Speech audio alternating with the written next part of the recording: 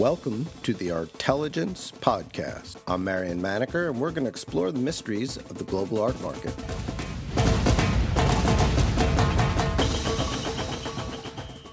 Christy McClear has joined Sotheby's Advisory Division, Art Agency Partners, where she will be working with living artists, estate trustees, and artist foundations.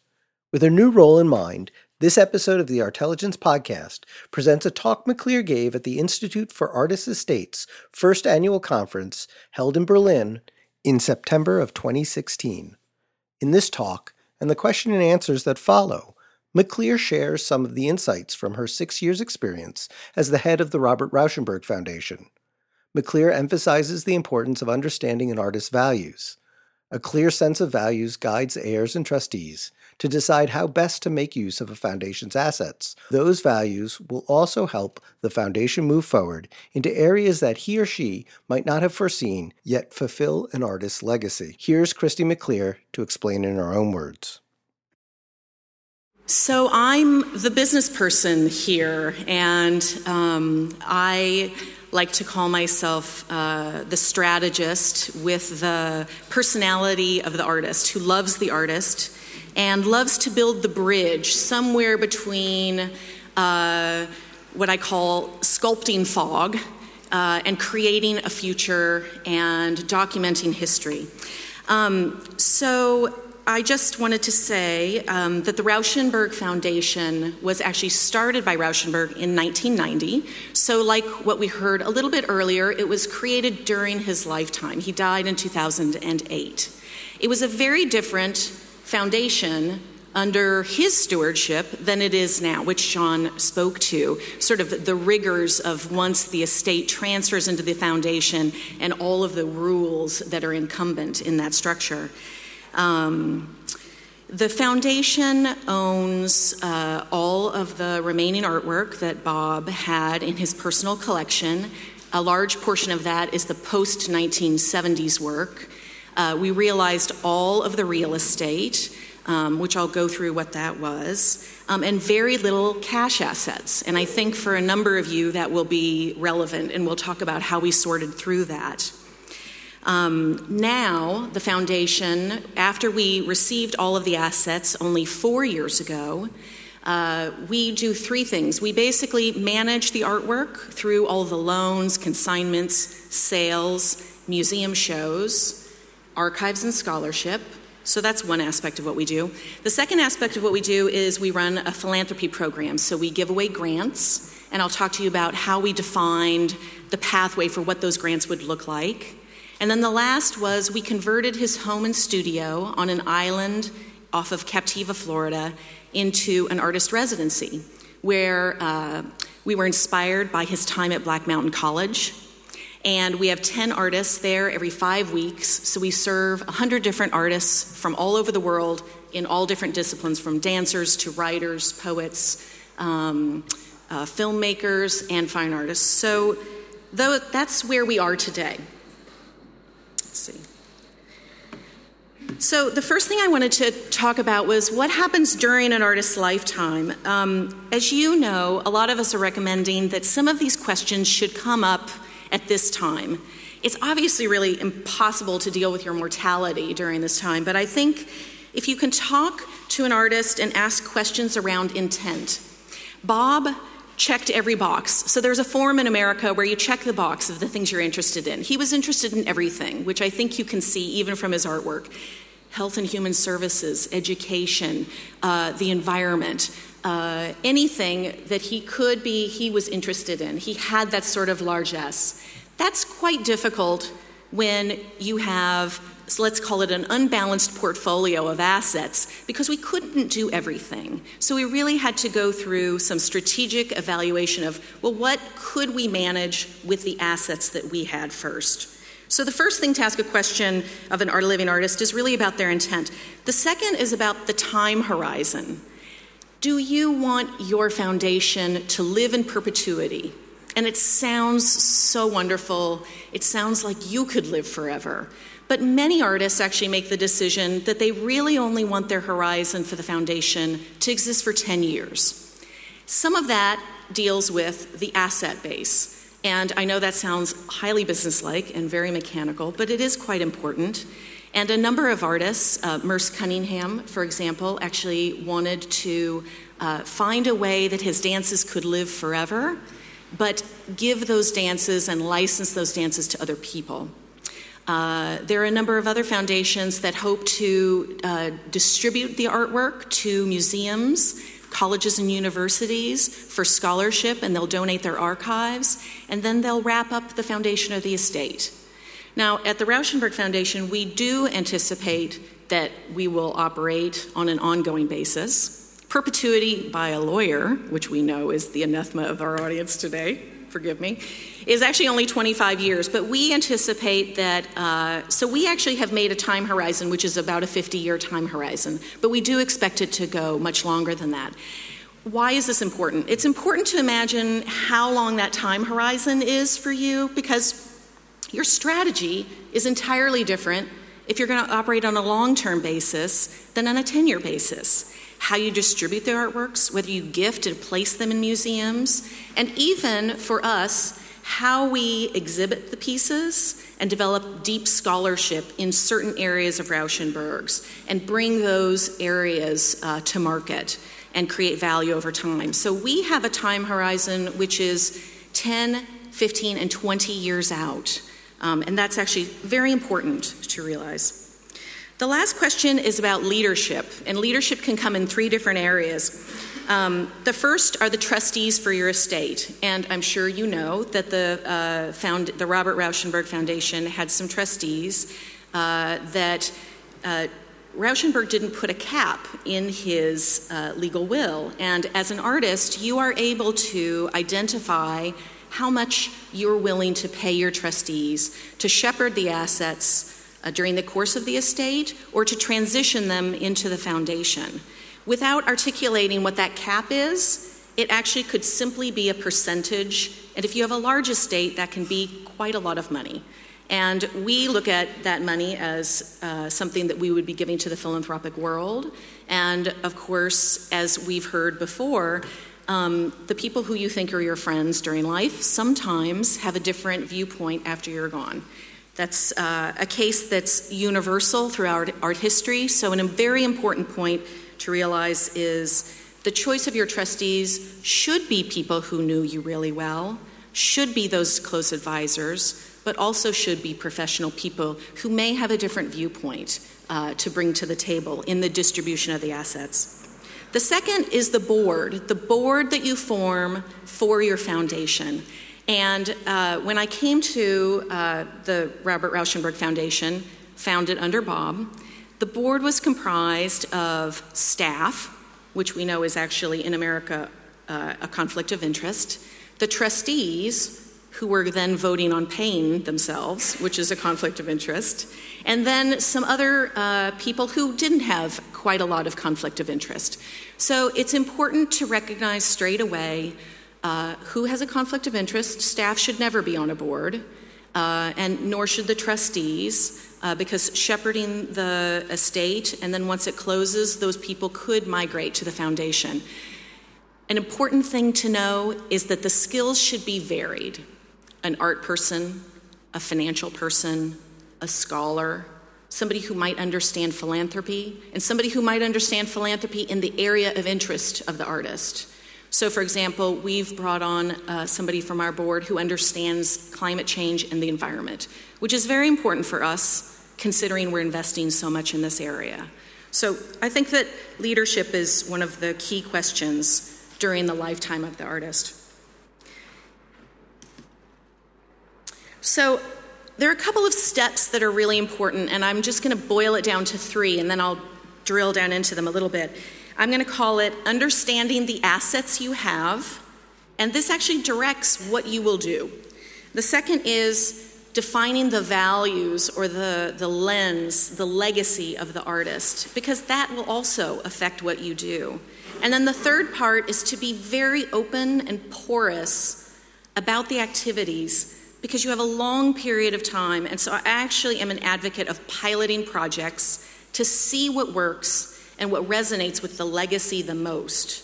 and to be able to change some of those pilot projects over time. So assets, values, and pilot projects. So what you're looking at is, this was the inspiration wall that Bob had in his studio, and on this side you can actually see one aspect of our warehouse. When I came into the foundation, we had real estate, which I mentioned. We had 2 warehouses. One was actually empty. It was actually more of, I called it a real estate investment. We had the island in Captiva, and we had a home and studio in New York City, which was originally an orphanage with a chapel.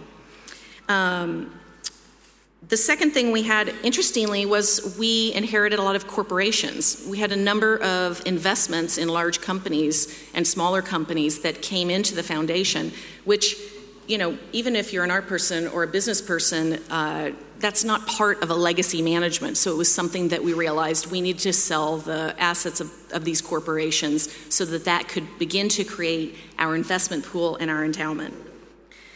Then we had artwork.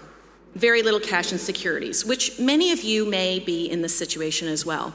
We looked at the artwork, and we actually looked at it in 2 ways. We looked at the Rauschenberg artwork, which was the most important asset we had, and obviously the largest asset we had. And we had non-Rauschenberg artwork, and we had hundreds of pieces from artists that he revered, from Duchamp to Magritte. We had artists who he had worked with, Bryce Marden and Frank Stella. And then we had art from artists who he had traded with or who had gifted to him. So Damien Hirst had sent him a piece because he was so inspired by Bob.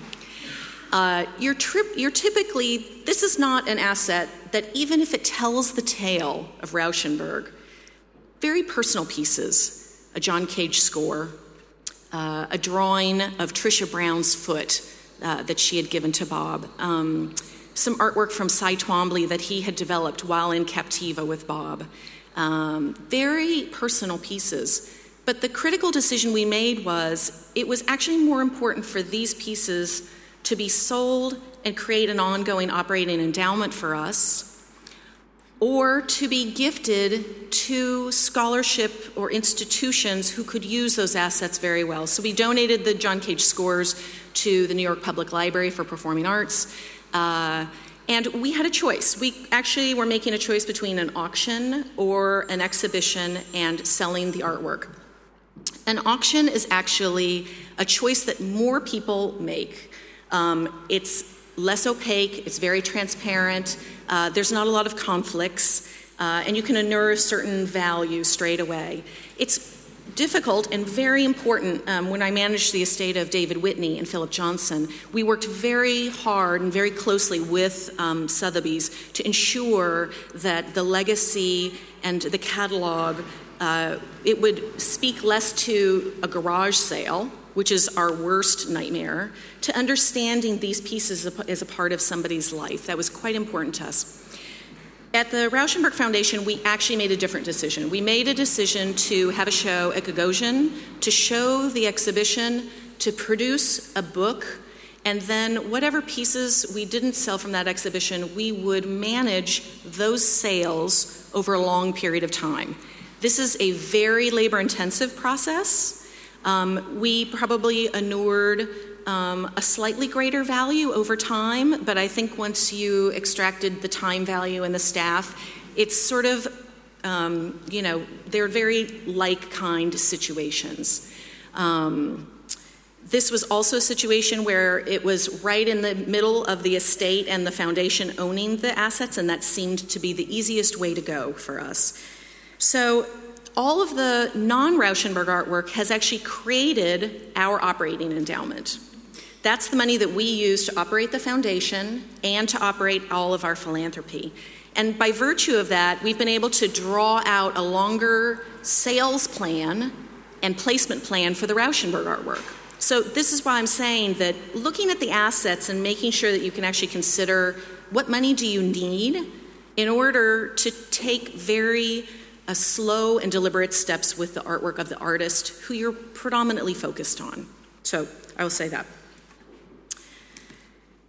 The next piece is, once you understand the assets and what you want to do, the next piece of this probably the most important, but certainly is defining the legacy. Now, you could define a mission statement. I call it the 411 mission statement. It's like the general mission statement, to steward the legacy of the artist. Like anybody could say that. Mike Kelly, if that was your mission statement, you would be no different than Rauschenberg Foundation. Or if Flavin had that for his mission statement, it wouldn't define what made Donald Judd so unique. And I think the challenge here is truly, how long can somebody who's known the artist be a steward for that legacy? And so our purpose was to pull together the people who knew our artist best and to define the value systems so that 100 years from now, somebody could make good decisions on the behalf of the artist. So those questions, or the outcomes for us, for Rauschenberg, were things like Rauschenberg was a risk taker. He was extremely generous. He was a creative problem solver. He was highly collaborative. These are things that now, when we look at our grant programs, we don't just give money to artists. We give money to artists who are looking at problems from different solutions. We look at collaborative teams of artists, and we look at people who are taking risks and will invest in them in a longer term because of the value system that we've defined for the artist. And I think that this is really important because on our board, it's a priority to continue to bring people on who knew the artist, but we're just bracing for the fact that that era will end in another generation or two, and we're truly building this on an ongoing basis. So the values in defining the legacy is really important. This is a picture of Bob. I don't know if you know this about Robert Rauschenberg, but as well as being sort of what I call creatively vivacious and just exuberant, he was also incredibly engaged in humanity and global issues. He was one of the artists in the 1980s where he went to Cuba and China, to Russia, to Venezuela, and he wanted to work with the artists because he believed art had a transcendent power over politics. He believed that art was a better communicative currency than what the politicians were doing. And so this actually is more resonant today, and one of the reasons I think we're all here, which is we realize that the artist in many ways is forecasting things that can only be understood decades later. And so part of our project, we have a retrospective coming up at the Tate Modern, and we were sitting down with a number of press, and the press knew Robert Rauschenberg for his Combines. And they knew him for his early work, but they really didn't know him as a person, which defined so much of his later work, so much of this humanitarian. And we thought that that's actually quite important. So this third part is really about piloting projects. What you see here is one of the structures we have in Captiva. This is called the Fish House, and it's actually a house that's out in the water. There are about 12 different structures on about 30 acres, which take up a large portion of this island. And this is where, on the left-hand side, you can see we're bringing artists from around the world, and they're free to do what they wish. Just as in Black Mountain College, we had a big discussion in the beginning. How do you create collaboration?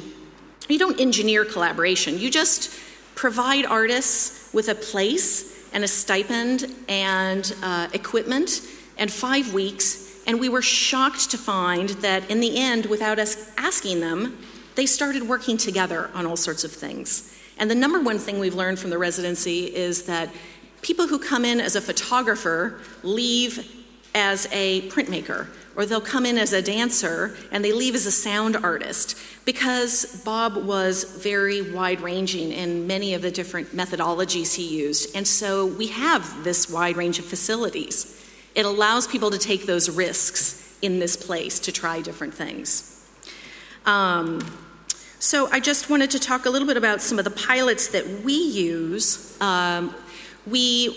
In one of the warehouses that I mentioned earlier, before we made the decision to sell it outright, we thought to ourselves, well, what if we hosted shows? Or what if we actually gave this space as a grant to small arts organizations? And so we used it. for a year, and we sort of saw and we asked people if it was useful, and we ended up saying, okay, we could do these 3 things with this asset, or we could actually sell this warehouse and use it in our philanthropic fund. And in the end, we ended up selling the warehouse and using it as for our philanthropy. Captiva, we did the same thing. So before we actually started formalizing the residency, we just invited people down. We said, let's just invite some people down to Captiva and let's see what they do with it. And all we're going to ask them in response is to tell us, if you came here, would you want to come here for 4 weeks or a month or 6 months? We didn't know. Do you want us to ask you to produce something in the end? Yes or no? And interestingly, I think you can serve the market so much better if you ask the people that you are trying to benefit. And in the end, we did not end up selling Captiva because we found that the artists who went down there said they would rather have that experience than have a grant. And that experience actually changed their lives, or it even changed their practice, which we thought was very in keeping with our legacy. So it was a really important thing for us in the early stages, for the first 3 to 5 years, to begin to pilot some of these projects. We did the same thing with the artwork. So all of us loan artwork, consign artwork, and mount museum shows and scholarship. We were realizing that colleges and universities are some of the best areas to work with. You really want your artists to be known by young scholars. The university museums don't have the money that large-scale museums have, but they also don't have the money to get the artwork, and they don't have the money to insure the artwork. So we made the decision, we set aside a little pot of money, and it wasn't so much, actually much less than many other things we did. And we worked with some schools, and we transported the artwork there and paid for the insurance. It was unbelievable what happened. There were classes that formed around the Rauschenberg, Merce Cunningham, John Cage triumvirate. And they were classes not just in art, it was art history, it was history, music, and dance all came together. So what we ended up with as a foundation, building the legacy of Rauschenberg, just by that simple looking at the barriers for that very important audience for us, the student audience, I think has served us very, very well. So again, I think being able to creatively try different things is very important, so allowing yourself creative license. One of the things that we all deal with is the use and the access of the artwork. It was interesting for us because we have 3 retrospectives coming up at Tate Modern, MoMA, and SF MoMA. But one thing that we realized is Rauschenberg to us is a global artist, and we wanted to ensure that we could place his work and exhibit his work globally. So the slide you have up there is a show in China that we just closed in Beijing of a 1/4 mile. It's a piece that's actually a 1/4 mile long. We had to rent a tanker and take it over there. It was really totally crazy. But I do think that thinking about where your artist needs to be, and not just the curators who are coming to you, but thinking about where you want your artist to be, I think is very important. So proactively stewarding that legacy in terms of access. I have a lot of questions that get asked of us about gallery representation. And similarly, when we were defining our goal of positioning Bob and ensuring his history as a global artist, we made a shift from Gagosian Gallery to 3 galleries because we wanted very in-depth representation in Europe, in Asia, and in South America. And so thinking about your strategy and how the galleries relate to that is important as well. So I'm sort of going to close on 2 things. One is there's some external forces here. So we're obviously dealing with our own microcosm. A question came up earlier about licensed use of images. And this is very in keeping with our artist legacy. But one of our archivists came up to me one day and she said, you know, the people in the museums can go and take a picture of a Rauschenberg work, and they can put it on Instagram, and they misspell Rauschenberg, and they get the date wrong. But we actually have constraints for the museums. They have to pay, which of course we waive, or there's a process for them that's quite cumbersome. And as we started thinking about it, we realized there were a lot of barriers with the external influence of technology that are facing us right now. And we made the decision to open up our copyright. So there's something in America called fair use, which is if you have an educational purpose, you have the right to use those images without request. The problem is most people don't use the images without request. They still go through the system of VAGA or ARS or the sister organizations in Europe. And that process is so cumbersome for people, it provides a barrier. So even if we waive the fee, it's still a barrier for teachers, for scholars, for writers. So we made the decision that if you're writing about Rauschenberg or your museum or a scholar, you can have free use of the image. And if you have the image, you don't even have to ask us. And we did that. We tested it, of course.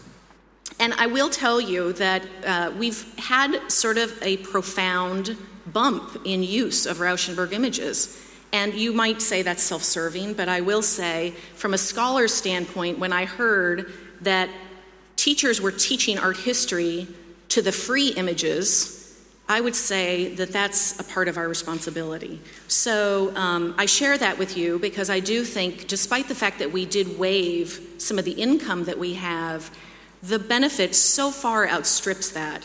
It is truly remarkable. I leave you with a picture of Bob doing his performance, which was little understood when he did it, but I think now inspiring to young artists. This is an emerging field, and I want to thank you so much for organizing this. I know that we are all in this together, whether you come at it from a strategist point of view or a son or daughter's point of view. And I do believe that the long-term stewardship is the most important thing. So thank you very much.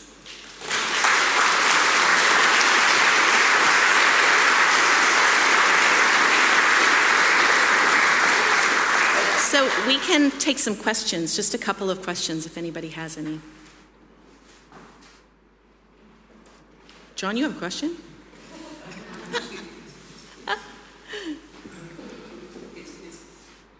Is this working? Yeah. It's not so much a question. I actually just really wanted to thank you publicly, because we've done it personally, for being so generous and kind to us at the Kelly Foundation. I mean, one of the great things about the Foundation world is that it's still a relatively small world, and people are struggling against the odds with the same questions, the same issues, the same problems. And we were just, as a foundation, greatly, benefited by generosity in New York from Rauschenberg, from Warhol, and for various others. And we'd just like to thank you for that. Oh. And I just also would like to underline, here I guess I have to wear one of my two hats. My Kelly Foundation is one, but I'm obviously a professor at the university. And I really applaud, more from the academic hat, because I have to be more careful on the foundation side, but I really applaud this idea of releasing copyright and allowing scholars and writers access to the image much more easily, because I think this is fundamentally important. And everyone in this room, from one side or the other, has found how difficult it is or can be to give, to receive, to transmit these rights. So it's certainly one thing we as a foundation will be also considering. Yeah, I think that control is really the critical, it's sort of the fulcrum piece. And, whereas we've tried to control this for so long, it really required us to sort of reverse the concept of control. And what we were doing was giving control to the people who we knew would steward it best for us. So it was less the general public who was snapping the picture, and we were preferencing the people who were scholars.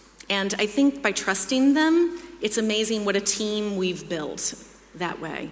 And I like to say that this field is additive, never competitive, which I think is by virtue of that.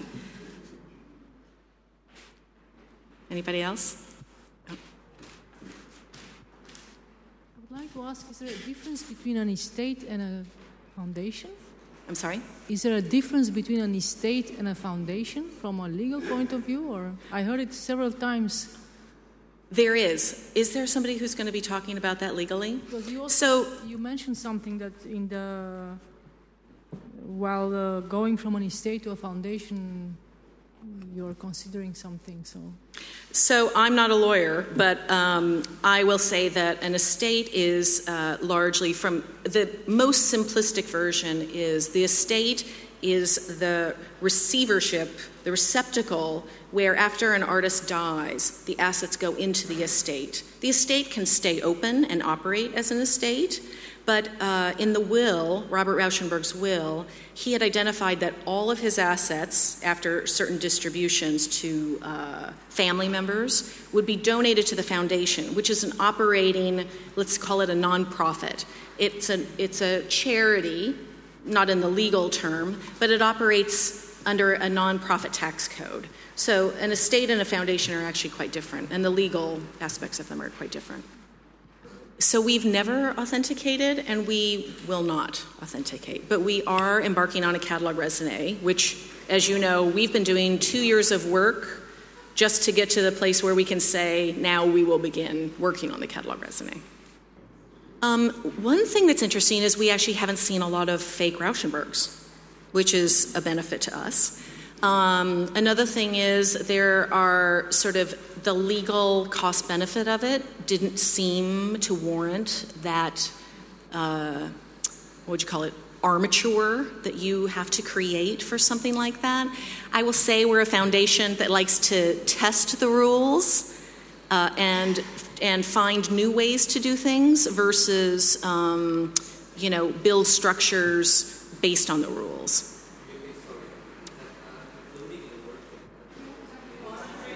I'm sorry, say again? Including the work in the catalog raisonné, is that not something which is... Well, I think that we can all say, and certainly the catalog raisonné panel will deal with this, but the catalog raisonné process is ostensibly the process of identifying all of the work, and that ostensibly becomes your catalog raisonné. I think we're very focused on ensuring that we have a digital infrastructure. That's what we've been working on for the last 2 years. Because we want to make sure that that's always accurate. And we all know that sometimes after you print a catalog raisonné that, something can come in later and adjustments need to be made. Can I ask another question about copyright? So you've eased copyright in regard to scholarly use, but how about in regard to creative use? Because an awful lot of work is being made, obviously artists increasingly work from other artists. I'm so glad you asked that.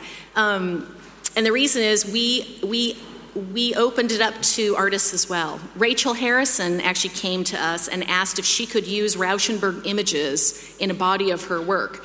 And we said, you bet.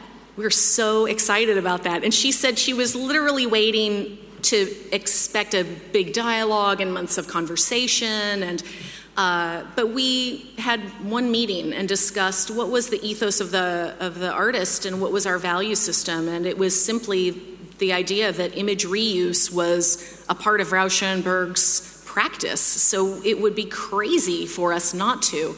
And in that same sense, we actually have gone to bat for Richard Prince. We have gone with the Warhol Foundation in a it's like a friend of the court brief around the reuse of images throughout art history, so that a judge who's deciding some of these things and may not be an art historian is at least briefed on this, but also understands what are the other artist foundation's critical concerns. So we're actually very open and invite artists to reuse the images.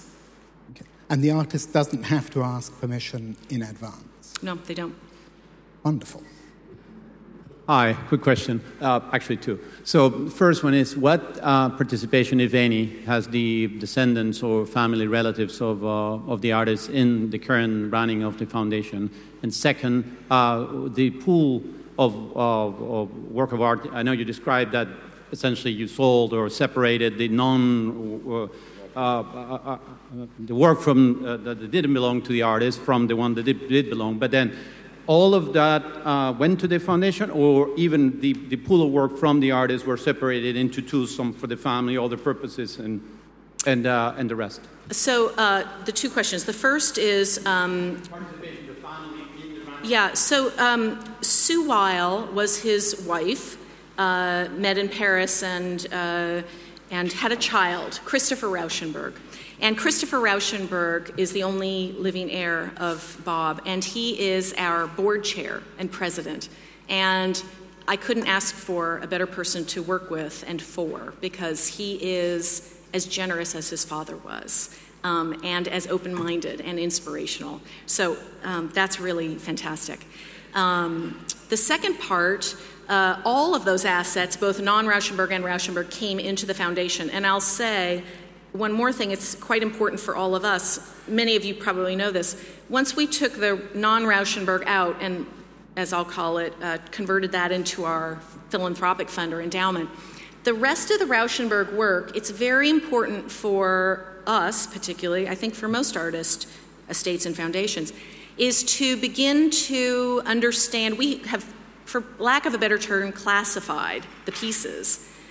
Long-term hold, to keep them in perpetuity, to loan, to exhibitions, etc.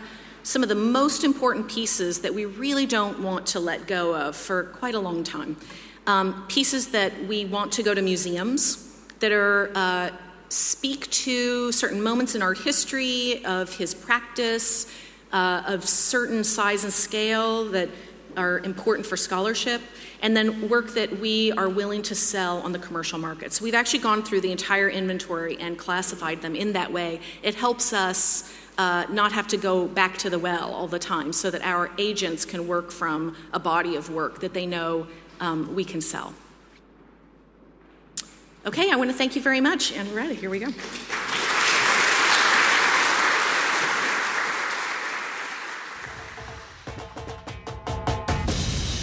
Thank you for listening to the Artelligence Podcast. Visit us at artmarketmonitor.com.